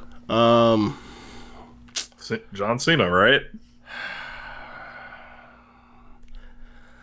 I guess. Yeah, sure. Why not? How about the Hulk? Oh, any Strowman. Yeah, say Strowman. Strowman. How about... Even though he's not with the company right now. But yeah, right. Yeah. All right. Yeah, I don't know the rest. Jean Grey. I mean, the only redhead that's in the company right now that I could think of would be Becky, right? Yeah. I think so. I mean, I'm not about to, well, what's the name has pink hair now? Eva Marie, so I'm not even going to do that. But yeah, I would, for lack of just, I would guess you have to go with Becky Lynch, even though she's not Brit, or the accent is different, but whatever. I'll give you one more. Who is going to be the Silver Surfer and not Max B? God damn it. Was this actually in the thing, or did you just pull this out your ass? I just put up a list. Oh, okay. Silver Surfer on there. Yeah, man. Silver Surfer's hard to. Silver Surfer, the way they explain it is there is a planet destroying type of god in the universe that comes and eats planets. The dude said, "I will be your herald. I will work for you if you save my planet." And the god says, you will now be my person that goes out for the rest of eternity, that goes and surfs the galaxy and finds planets for me to eat. That is Silver Surfer. And he had his mind wiped along the way. But while making him his person to go survey the landscape of the world or the galaxy to find planets, he gives him part of his power, and the power is called power cosmic. So he can do all types of incredible things. I mean, I'm trying to think of someone that noble. I don't know, Xavier Woods. Sure, why not? Make Xavier Woods Silver Surfer. Why not? All right. Hopefully that answered your question, Bruce. So we had Deonna Purrazzo against Fabi Apache for the Reina de Reinas title. This was kind of a nothing match. Like, there was a lot of heel ref shenanigans here. Apparently the Apaches and the heel refs have had a rivalry for generations. So there's Tarantes and Tarantes Jr., who's the heel ref. Yes, they have juniors in the referees on you boys. But Fabi Apache was pretty aggressive in the match, as to be expected. Deonna Purrazzo kind of just showed up. I don't know if she really knew what was going on, but she looked like she was included in anything that was happening. Yeah. She went there in good faith with open mind, and they kept doing stuff that she was completely not clued in on, and she was just basically there to deal with the fallout.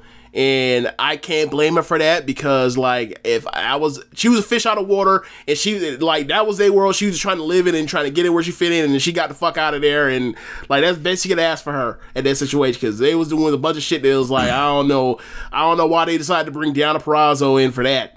Like, I thought we were coming in here for technical wrestling proficiency. That was not what happened. There's a bunch of shenanigans. No. Up next, we had the AAA Tag Team title match. Phoenix and Pentagon defeated Hijo del Vikingo, Laredo Kid, and Taurus, and Brian Cage, who was a mystery partner. This was a blast. Yeah.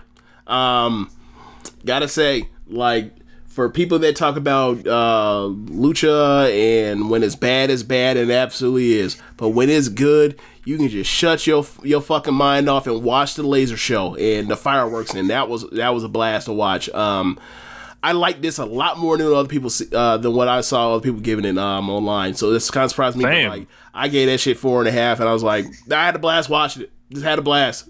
They were great. And one thing I will say, that for people that did not like this show that much, I can understand, because the camera cuts on this show were like atrocious. Not even Kevin on his worst day has been this bad. Yeah, it was just saying something, because that's a dude that will cut angles, like 30 times in 30 seconds on a beatdown, on a stomping beatdown. It's like they'll pull the camera out too far, they'll zoom it in too close, they'll cut the camera to the side, and then back to that straightaway angle they had where you had mentioned that it looked like they were just trying to get the sponsor in the camera shot. So it was just it was a difficult watch most of the night. And it was not, and like, this is my third time watching, my third straight Triple Mania. I never had this kind of issue with the camera direction before. Yeah. But this was like, excuse me. This was goddamn insane. Phoenix and Pentagon keep their belts that they won back in 2019. Yeah. No one said a word about this, James. No. Which we'll get to later. So after that, we had La Empresa. So that's, before that, there was like a group that came from CMLL, which is called NGD. And apparently they are 3 of the 10 biggest stars in CMLL, all main eventers, all heels, all under 30, I believe. And they defected to AAA from CMLL. They main evented the Friday night show for CMLL last week. And they added on to the La Empresa, who apparently were already invaders from CMLL. So they're linking up on some NWO shit, and they took on Pagano, Murder Clown, and Chessman. And if that sounds familiar to you at all, Pagano and Chessman were the main event last year, and they beat the holy shit out of each other last year. So the whole thing was like, can these people get along that normally hate each other? And Murder Clown was in there. This was like some of the sloppiest street fight action, just like what the fuck is happening here, mindless bullshit you'll ever see. Just full of fuck shit. I have nothing to add. Yep, we'll get to the next match. Kenny Omega versus Andrade for the AAA Mega Championship. Man, I've been seeing a lot of. I guess we're on an island on this one, James. I really like this match. I really liked it too. And the simple basic story of the match is Kenny Omega does something, and Andrade follows it up by doing his basic like counterpart like move of it, like you hit me with V triggers, I hit you with double knees to the corner. You do a headlock takedown, I do a headlock takedown, and it kept progressing throughout the whole entire match. And like I thought that I really enjoyed the match, and I thought Andrade sold really well, worked from underneath for a good chunk of the match. And then all of a sudden, Ric Flair came out, who was his guest corner. I totally forgot that. Yeah, came out. Apparently, that's his first time ever showing up in a Mexican show, or since like the 80s or something. And yeah, he came out and he got in the ring when there were shenanigans were afoot, and him and Andrade took turns taking chops on Omega, and then Conan got in the ring, and Conan ended up getting put in a figure four while Andrade by Ric Flair, while Andrade put Omega in the figure four. And then at the end, Omega ended up winning after with some nonsense, with a belt shot or dropping Andrade on the belt with the One Wing Angel. Yeah. And I thought it was a damn good match. I ended up giving it 4 flat stars or whatever. So I don't know. People, I saw a lot of people. Actually, no, I gave it 4.25. I take that back. And I saw people they thought that this match was not that good. I'm like, I don't know what to tell you. I enjoyed it. I thought they told a good story. I thought the finish was lame, but if you hate the finish that much, I could see you knocking it down a peg. But I don't get people think this was a very good match at all. I don't get that at all. Like, if you have Ric Flair there, I think you have to use him. Just saying, it's kind of been the rule for the last 45 years in wrestling. It's kind of the thing to do. But I thought this was it felt. Could they have a better match? Sure. Yes, they definitely have a better match in them. Yeah. I think people wanted that 5-star match, and they didn't get that, and I get it. But were they ever going to get it here? Not with these elements in play. They had a whole entertainment portion of the match to work in. And I gotta say, I can't really be that upset about it, because they showed us plenty of good wrestling, I thought, in the first half of the match. A lot of people were disagreeing. A lot of people saying it was slow. It was all this. I was like, I don't understand. I thought it was well paced compared to a normal match. If you're saying it's slow paced for Lucha, because I mean a lot of the pacing in Lucha is big move, sell forever, get up, big move, sell forever. So I didn't think that it was that out of place. Is it out of place compared to the 3-way tag match in pacing? Yeah, sure, but it's they built it like it was a title match. Yeah, it was it felt like they were going longer than they went.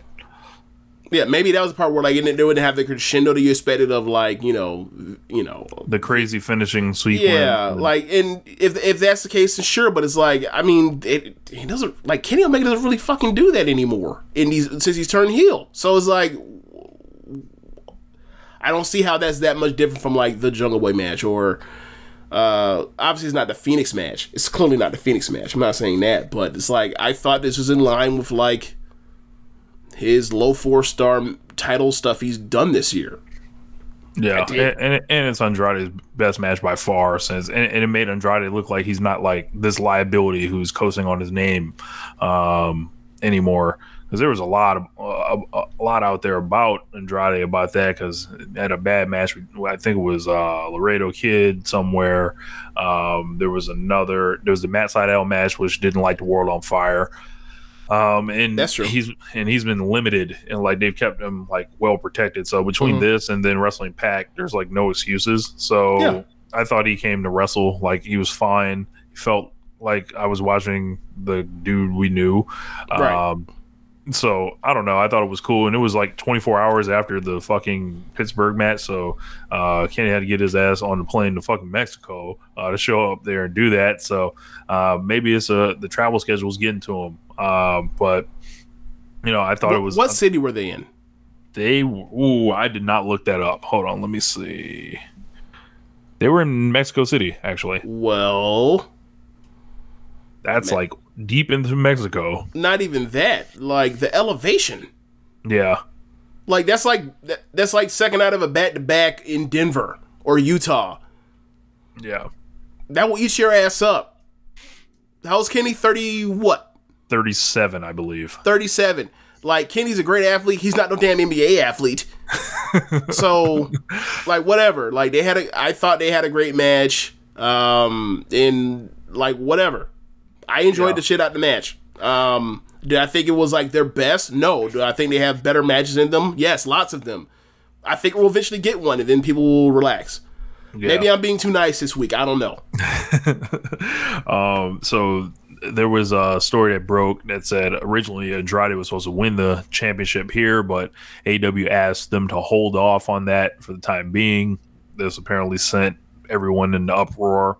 And by everyone, I mean the people that A, don't watch AAA, the ones that A, probably didn't watch the show, B, anytime Kenny Omega defends the AAA belt, or when the Young Bucks won the tag team belts, like all the same stuff popped up. So a lot of this stuff is like low hanging stuff that we can easily swat down that's put it out in bad faith.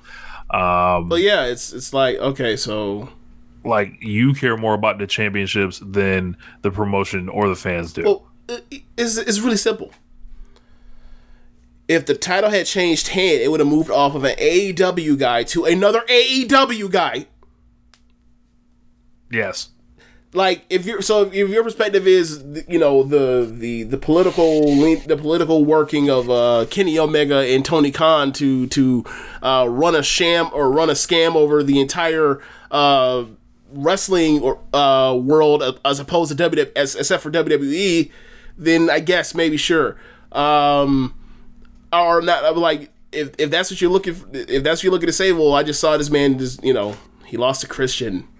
Well, I guess you say it's another AEW guy, I don't know, but it's like the people he would be losing to would be AEW guys as well. So like, what are you saying? Like, is it only for Kenny, or is it like all just Tony Khan's evil Machiavellian's plot? I don't know. Pentagon and Phoenix been AAA tag team champions. AEW guys though, Rich. Yeah, AEW longer. Guys. Longer than Kenny has had that belt, and I don't hear people about them needing to come off the belts. Yeah. Let's see. So I was happy because he keeps to keep going there, because I still want to see the Vikingo match. Right. I want him to wrestle Psycho Clown. About the Psycho Clown stuff, but like, you know more than I do. But like the Vikingo match is where is where I'm at. Yes, Vikingo definitely. Psycho Clown, maybe. So has there been a Pentagon match? No.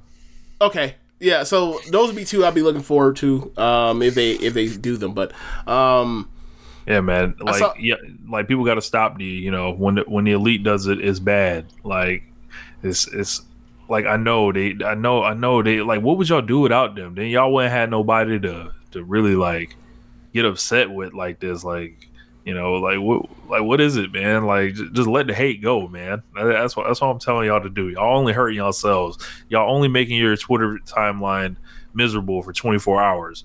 Like you could just like totally skip this and not care, just like AAA cares about the AAA mega title. Not at all. You could skip this, but this has to be a source of outrage. So I get it. I understand the grift. I mean, I don't know. Like, what I thought Andrade was going to win, but he didn't. So I'm assuming that means he's going to beat Pac. Yeah, I would think. I would think he's going to beat Pac. But yeah, after that we got the main event: Mask versus Hair, Psycho Loco Psycho Clown against Rey Escorpion. We call it. Or I was telling James, I was like, "There's no way, fuck, Rey Escorpion is about to win," because Psycho Clown his dad just died, and he's not losing no fucking Mask versus Hair match to this old dude or whatever that's dressed like, a cosplay member of the Shield. So I'll say this for Rey Escorpion, he pretty much took they got all the heat in the world on Psycho Clown. Like, if Hogan was a luchador in the 80s, this is how they would have done it. This man, Psycho Clown, comes out with his kids. He has a woman with him who I'm presumed is his wife or a significant other or somehow. He's wearing his dad's Super Porky's jacket, and he's they do like a ceremony for him. This dude Rey Escorpion says fuck all that shit, blasts him over the head with a weapon, breaks up the ceremony. They're putting him through tables, they're fighting all over the building, they're bleeding, he's ripping the mask up. There's people with Rey Escorpion that are getting involved. There's a heel, actually no, there's no heel ref in this one. They had the woman that came out with Psycho Clown turned on him. It was just all the absurdness and wildness that you would expect in any AAA main event. Like the last 3 years, or there was one year it was like a 4-way cage match, and then the last two had to wrestle, and then that person had to unmask. That match was fucking batshit insane too. That's like when I first started watching AAA, and it was like I think that was when Phantasma unmasked, and it was like all the heel referee shenanigans and all that bullshit. But Psycho Clown got turned on by his own woman, still persevered. This was fucking crazy, and I liked it by the end because it was just a fucking wild brawl spectacle.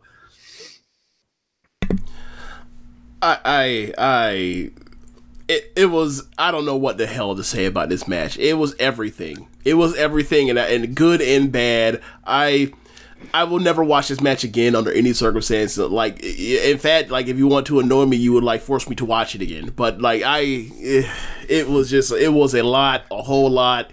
I don't know if it was necessarily meant to be good, but it was a spectacle, as you said, and like nothing made sense. Nothing was meant to make sense. Everything was there just to pop you and overwhelm your sensory, your senses. And maybe for a lot of people, I'm sure it did, but for me, it didn't because I wasn't invested. Maybe if I was invested, it would have worked, but I was just sitting there like, this is ridiculous. Like, I even called the spot beforehand. Like, I called the spot where like the woman was going to turn on him, and I was like, yo, I can't believe she turned on him. Isn't that the mother of his kids? Like, but what I will say is this: the craziness of this guy with his evil, demented looking clown mask coming down to the ring with his two kids that look like minis, that they look like little baby Jokers with Big Joker, like the DC villain, Batman's nemesis, coming down to the ring, and then by the time they had won, or Psycho Clown had won the match, he has his half-torn mask, he's dancing in the ring, his kids are in the ring, and they're dancing too, and I'm just like, this is absurd, and confetti's falling, and I'm just like, I don't get this, but like, this has to be like but it went on last, and like the crowd's happy, and like that's ultimately what wrestling's supposed to be about. Is like, so I was like, whatever, it succeeded, but like I can't give this a match. I don't know what the fuck to give this. Bro, I had no idea. I could give this shit 1.5 star and move on my day, but like, but that's not what it's for. It wasn't the objective, right? It wasn't a work rate match. It wasn't. No one's out here trying to sell passion and a hold and desperation. People just hit each other with shit. And mutilation and crazy shit happening. Stabbing this man. He was stabbing this man in the head. Like, yeah, they were breaking open the lucha mask to bleed.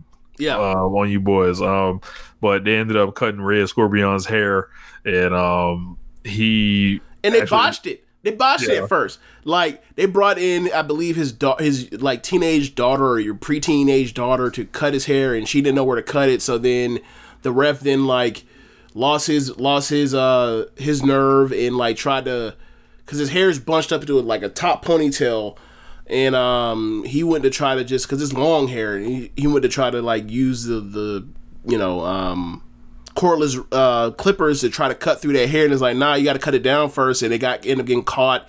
So then they had to go get a stronger pair of scissors to cut through it, and they basically cut this man's hair with scissors, didn't even shave it. I was like, whatever. And at the end of the match, they shook hands after going through all that. After he ran out his dad before they went through this death match, and his wife turns on him, and his wife's halfway up the ramp. Just can't believe that she turned on Psycho Clown, and Psycho Clown still fucking won. Yeah. And I'm thinking to myself, like, did she turn to him because she's like, I'm tired of you living this life. You need to come home, help me raise these damn kids. And she's up the ramp the whole time for like 40 minutes making the same face like, I can't believe this fucker won after I screwed him. What are we gonna do when we get home now? Like, right. What is a home segment like? Like, do we need to, and then it's like myself like, this shit won't even matter by the time you do the next show because they just did this shit just to do it. So whatever. Yep. Like, Triple Mania. Absolutely nuts.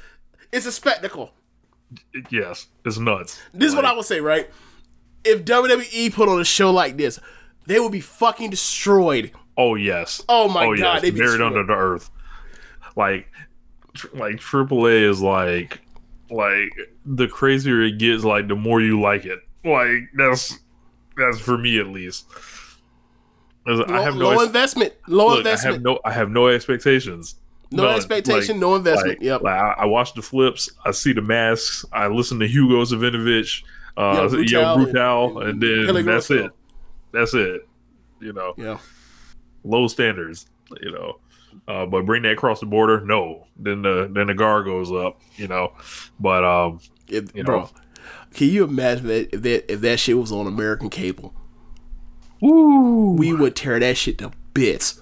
My goodness. Yeah.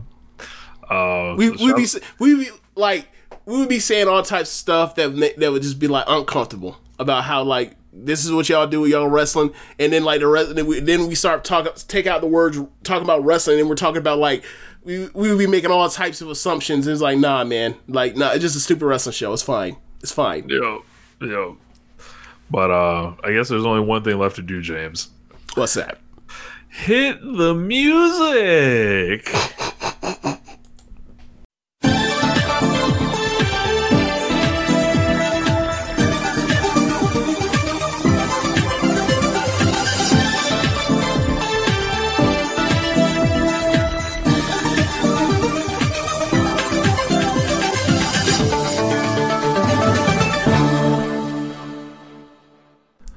So I see you switched up the cadence. So I don't know where exactly we start. So we watched the main events from the second weekend of the Grand Prix.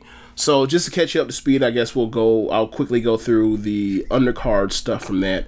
Tam ended up beating Roaka. I ended up giving that 2.5 stars. Saki rolled up Julia. Good match, got better and a lot stronger towards the end. I ended up going 3.25. I see a lot of people gave it a 3.5, but that's where I'm keeping it. Utami Unagi, their match was, I ended up giving that 3.5 stars. Unagi can be very good if she just gets the shit beat out of her and she basically fights from underneath, like very much like Yoshihashi. And then we saw that main event, Azumi versus Sure. We gushed about that last week. The 8-8 show in Osaka as well. Mike ended up being Roka. I ended up giving that 2.25. Mina ended up being Saki.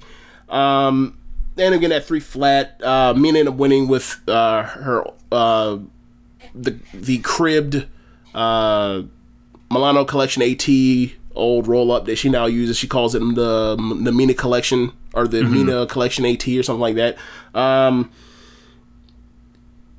Then they did Kid versus Natsupoi, a preview for their high speed match that was scheduled to be, I think, this weekend before the shows got canceled.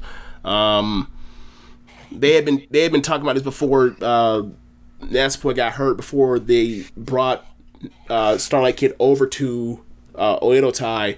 So they've been building this for a while. So it was like, all right. They had a match, good match, and then they end on a double count out from both of them in and out outside the ring. One's trying to get in the ring, and then like Oedo Tai tries to stop the Oedo Tai goons on the ringside try to stop, and then Oedo Tai and Dom Del Mondo are fighting ringside, and then people are doing dives on each other off the apron, and then one tries to get in, the other one stops the other one tries to get in, one stops, and it gets a 20 count, double count out.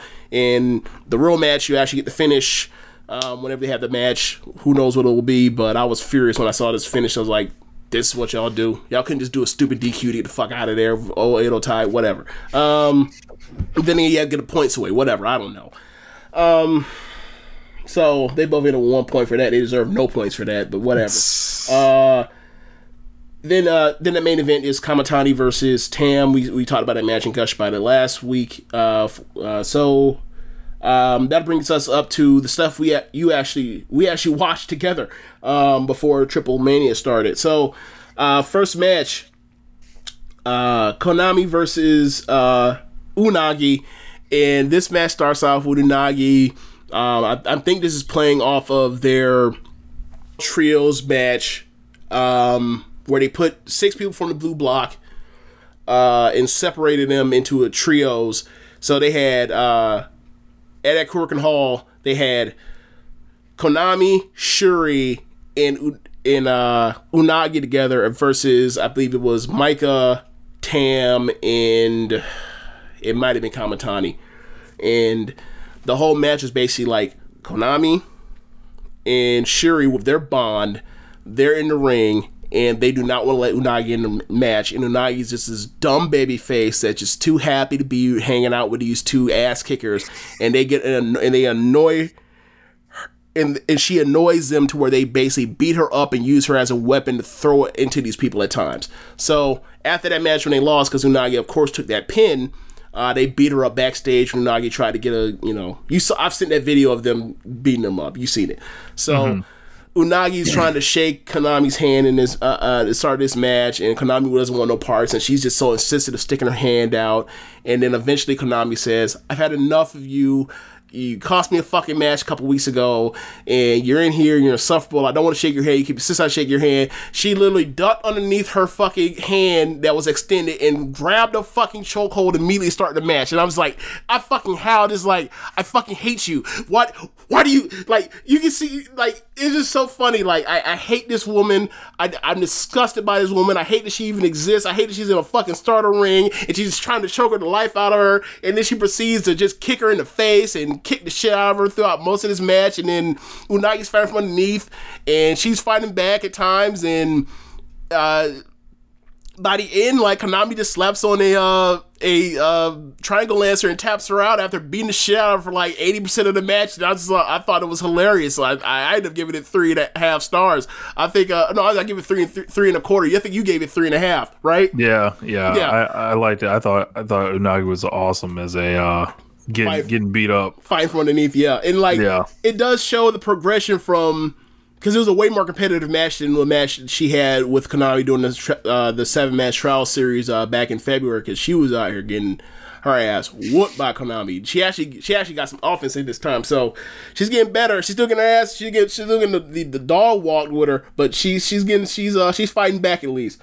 So the main event from that, or sorry, not the main event, but the last Grand Prix match from that card is Micah versus Azumi. I really like this match. I rewatched it. And more or less the gist of the match is Azumi is trying to do the high speed stuff, it's not working. And she's trying to get to certain spots. We're trying to do suplexes, but Micah's power is just too much to deal with, and Micah is getting her on the ground. So Azumi starts saying, like, I gotta work over her arms to get, to rings of Saturn and roll ups and try to take advantage of speed to get momentum. And then ultimately Micah cuts her off and then drops her to Michinoku Driver and gets the win. But before that were a lot of near falls where it looked like Azumi actually was going to get the W over Micah, but it didn't happen. But I really like the match. I'm going to give it on rewatch, I'm going to give it 3.5. I think that's where you were originally. Yeah. So then we're moving on to the 8/13 Tokyo Corkin Hall show. There were undercard matches. I'm not going to get them. I'm just going to go straight with the 5-star stuff. Kid versus Death. Do you know watching before this? You do, yeah. Before go you ahead. do that, I know you're going to talk about. Let's get to it. The opening match. It's It's a four-way. It's 4-way. It was Shuri versus Micah. No, sorry. Shuri versus Mina versus Lady C versus Hannon. Yep. So it looks like they're about to do a 4-way lockup, and then Mina Shirakawa ducks out the way, basically do her pose, fresh off the Dansar Kuduro. I started tweeting about this, and apparently other people agreed that that's clearly what's going on. A TNA level ripoff of the song. Someone replied to me. But then Shuri taps her like, hey, I can do what you're doing here. So Shuri mocks Mina and gets down and starts, gyrating and shaking and shit. And I was just fucking dying laughing. Look, you can see me on camera. You see that I got the mic muted. You see that I'm taking a drink of water. Don't say shit that's gonna make me spit on my laptop and ruin the equipment. We're trying to record this podcast. What are you doing? We've done this too many years for you to not know what you were doing. You wanted me to ruin my damn laptop, Rich. Okay, yeah, man, yeah, bro. I saw that shit at I was watching that shit at 8 in the morning. I woke right up, bro. I didn't know. I didn't know Shuri was I'll do the sexy stuff too, Mina. It ain't no thing. The studio gimmick. Yeah, like I said, I've said to you before, you haven't seen much of it because that's not really what she has shown in Stardom. But in other places, she has great comedic timing, bro. She's hilarious. She is a true professional Shuri. She's better than even you think she is. She has more range than you think she does. I think she's my favorite women's wrestler. She's not mine, but she's high on the fucking list. Yeah, she's way high on the list. Amazing. Yeah. But this match actually would end up being pretty good for an opener match. They had Hannah in there, get her thing. They are doing their stuff, and at the end, I think Mina ends up throwing Shuri out the ring when she has the match won, and she ends up rolling up Lady C with her Milano Collection AT finish, and then she stunned in front of Shuri, and Shuri made his face like, "You won!" I can't believe it. Yeah. Shuri has a great shot face. She's great with facial expression. So yeah, okay. What was the second match? The second match was a tag match. I don't remember who was in. Oh, I know what it was. It was a Zumi, and no, I'm sorry. It was Rina and somebody from Oedo Tai versus Utami and Hina. But whatever. I don't even remember the match. It's going through my mind. But yeah, let's get to the third match. The first match of the Grand Prix. Starlight Kid versus Fukigen Death. Solid match. I ended up giving 3 flat stars. High speed stuff. Didn't go too long. Obviously, they're teasing stuff where they're both in the same faction, so they're getting each other's trust and then betraying each other throughout the match and taking shortcuts and corners on each other. Ultimately, Starlight Kid ends up getting the win. This was fun. This was I feel like I'm seeing the ring generalship of Starlight Kid, just ultimate control over one's movements, and Death. I would love to see Death just plopped on national television in America. She'd get over. Look, and then see people react to her hold on, it don't feel like she should be doing this. No, the best part is right, and it's funny, because so Meltzer in 2019 it was the first time he had went to a Stardom show in person or whatever else when he was going to, because this is when he went to the Wrestle Kingdom that year, and he went to one of those Shinkiba first ring shows, and he was just obviously the roster is a lot more experienced and better now and older, but he didn't realize that this is a house show.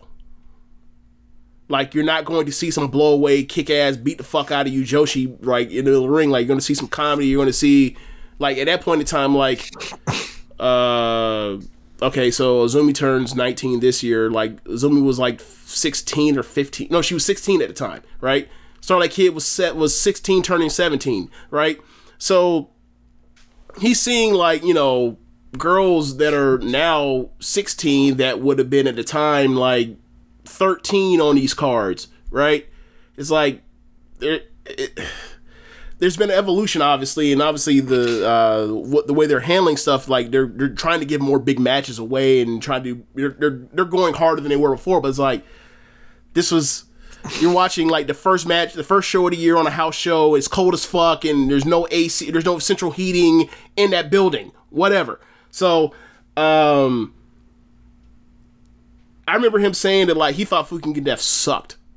Yeah, and I was like, that means you ain't really seen her. You only seen her do the stupid comedy stuff. It's like, nah, man. Like, she gets in here with a star like with any other any other speedster. And like she will go quickly give you a 3.5, 3 3/4 star match in like 7 minutes, and you'll be knowing how he likes his wrestling, he would give it 4 stars. So, it's just funny to me.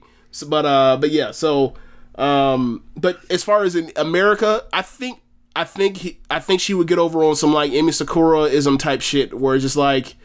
It's comedy. It is not some hard hitting stuff, but it's flashy and it's fast and like it keeps you on the edge of your seat. And it you know, they're kind of ahead of you as far as what you think is going to your expectations and subverting expectations. So yeah, I think her in the high speed match would work out gangbusters. Any of the high speeds from Stardom would work out gangbusters.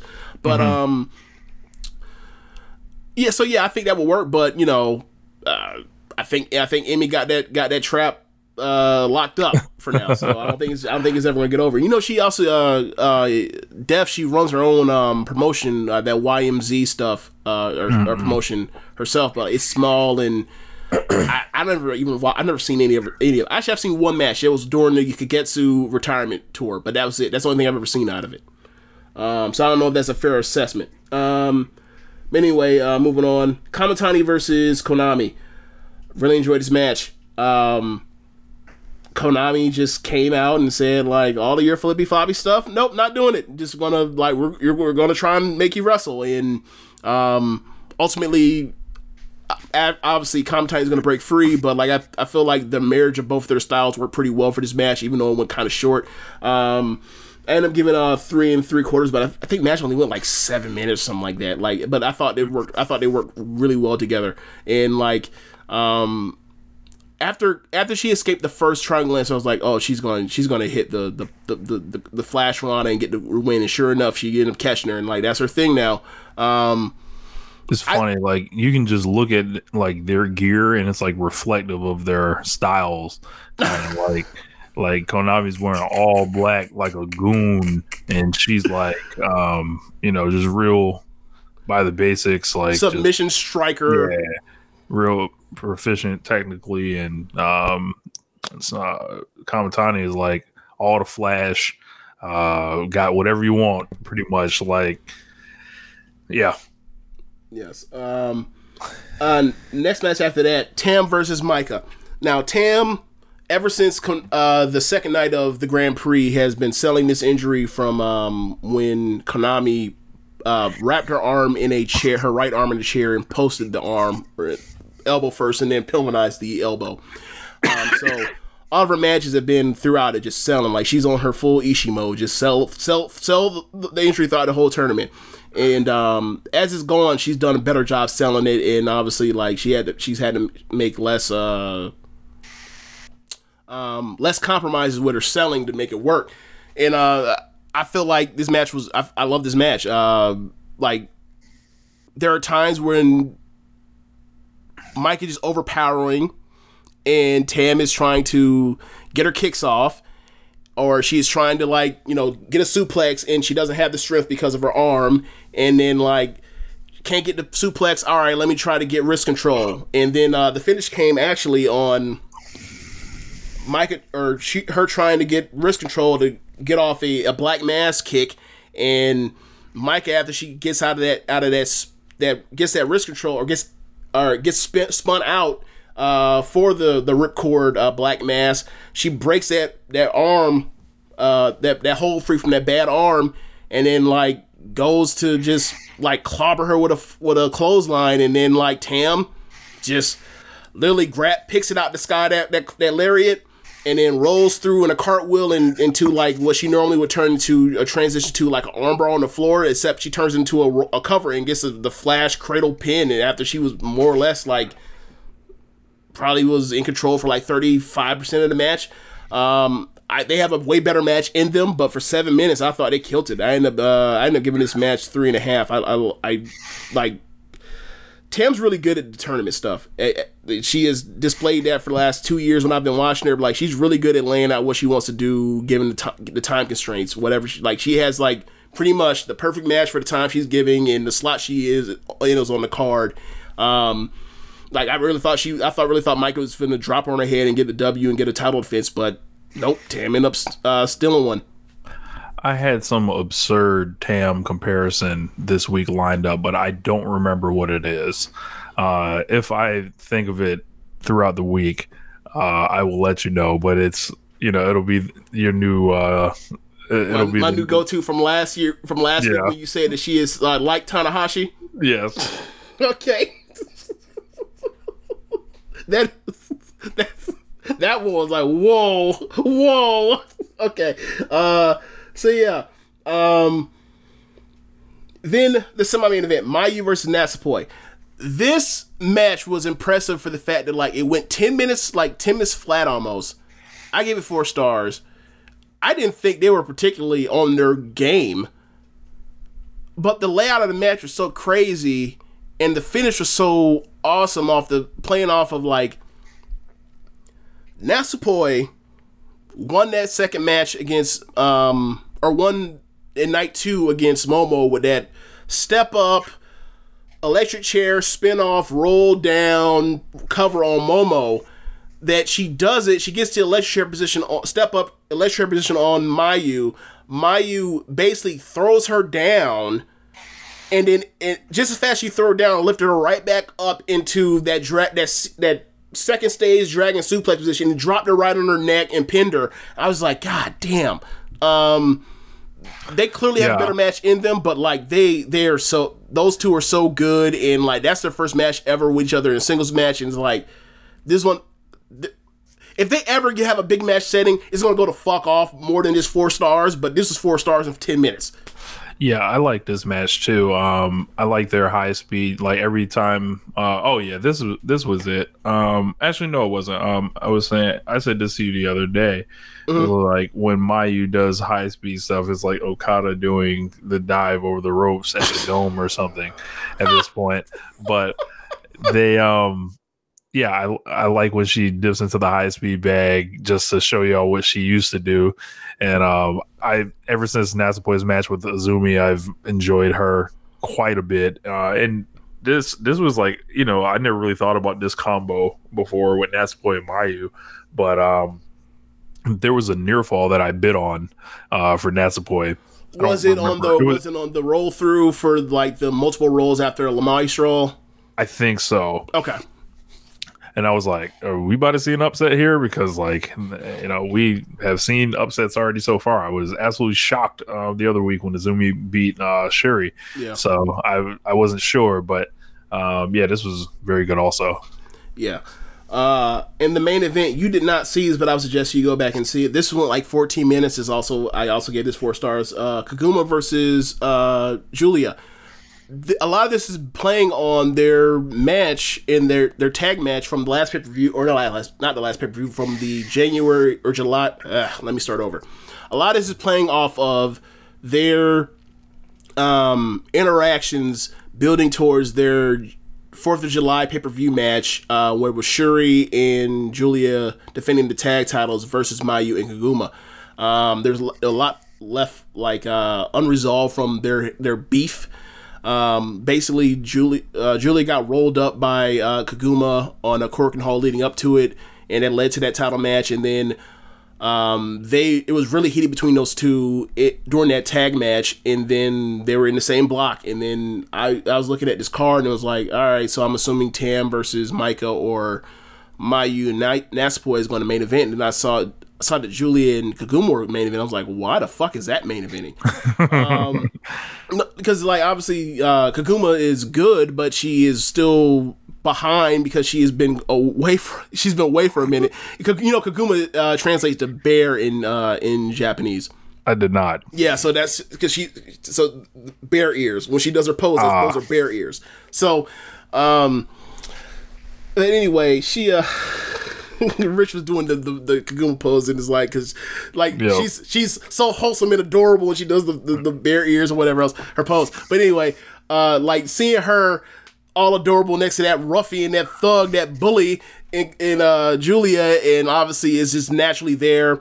Like the tension between them two, and like it went off. Like there was a moment where like towards the end where Koguma just keeps hitting these high angle rolling German suplexes on Julia, and then set up for her big one where she basically catches you, like have you wrapped around the waist, basically by wrapped around the opponent's waist, where she has you like super high, like basically up on her chest, and just lifts. It looks like she's about to drop you on the back of your head, but it ends up just being her finish, and like she kicked out, and then they did everything. They pulled out all the tricks for this match. It reminded me a lot of the white belt defense that Julia had against Starlight Kid in February. It's not as good as that, but just as far as like she's faced somebody that you know she's going to win, but she's going to do everything in her power to make you think that she can win this match by giving her every near fall under the book, and then eventually she's going to win. And you just think of like when people talk about Julia and her push, whatever else, you can't say she's not giving, because she gave her a whole lot.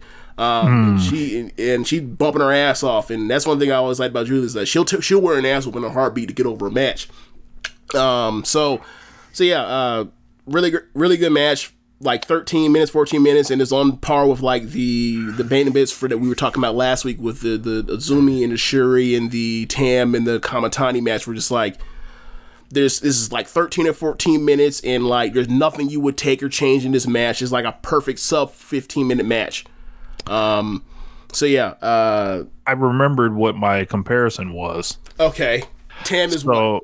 So it's not necessarily about Tam, it's about the group. Did you catch the post match of the Unagi versus I don't remember her name. It was like Mai Surukai. Okay. Yes, I watched that match. Mai Surukai, she is from Actress Girls. This is like just straight plunder from Stardom to Actress Girls. Tam's originally from Actress Girls. Nasipoi's originally from Actress Girl before she went to Tokyo Joshi Pro, before she ended up at Stardom. Himeka's from Actress Girls. Like, they whatever they doing over there, they doing pretty well, because Stardom keeps picking these motherfuckers off. So yeah, she only has like 20 career matches, something like that. So she decided to transfer over, and then they had a future Stardom match on the undercard of this particular show we're talking about, actually. Yeah. Yep. So not a good match. It was a struggle. Like at times, like they were struggling with some of the reversals of the Irish whips, and it looked like Unagi was the seasoned veteran in there compared to Mai. But after the match was quite hilarious, because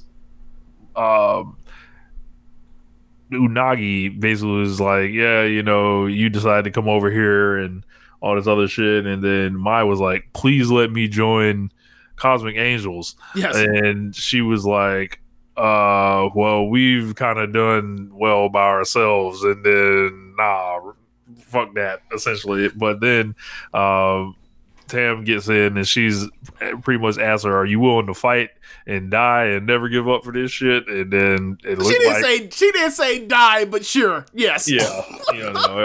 Will you die for me? And she basically Mai cut her wrists open, and then they swapped blood. A blood oath. Yeah, and then they were standing up there. I was like, oh, she allowed her to join Cosmic Angels, and I was like, oh, so Cosmic Angels, four horsemen out here, Oh my god, the 4 horsemen. Tam Nakano, just like Ric Flair,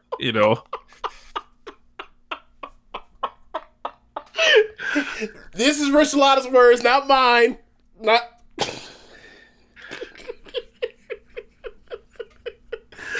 So my takeaway from that was, I thought that she was going to end up in Cosmic Angels. It's kind of a thing like when Mina came in October.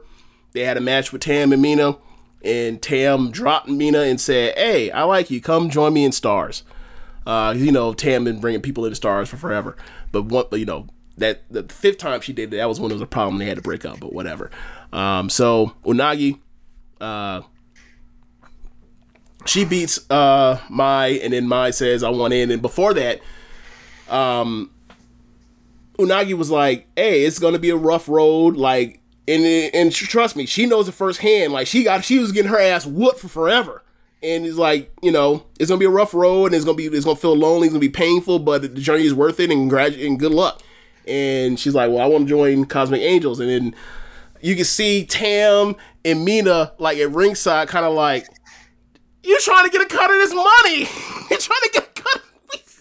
You're trying to get a cut of this government mint that we made off of selling all this merch and all of these photo books." So you can see that, and then like Unagi's like, I don't know about all that. Like, us three, we've paved the road for ourselves. And then Tam was like, Tam's super positive. Like, "Look, are you willing to sacrifice and go through the ups and downs and the bumps and bruises?" And more or less like, "Are you willing to be our pen eater? Are you willing to come out here and get your ass whooped for Cosmic Angels? Are you willing to whoop your ass? Yes.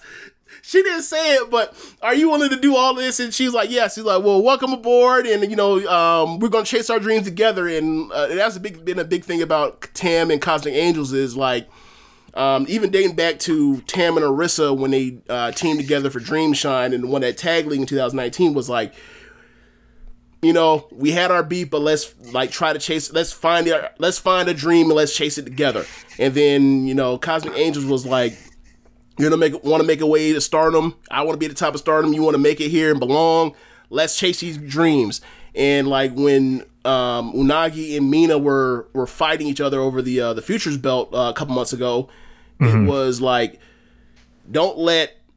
It's like, look, I understand that each other's way for your dreams, but ultimately, like at the end of this, like somebody's gonna have to win, someone's gonna have to lose. We're gonna have to make peace with that because like we have these trios titles to take care of, and like us together, like it says on the belt, like 3 make the most magic. Like it's us 3. Like we get this done by the strength of our numbers more than like, the sum of our parts.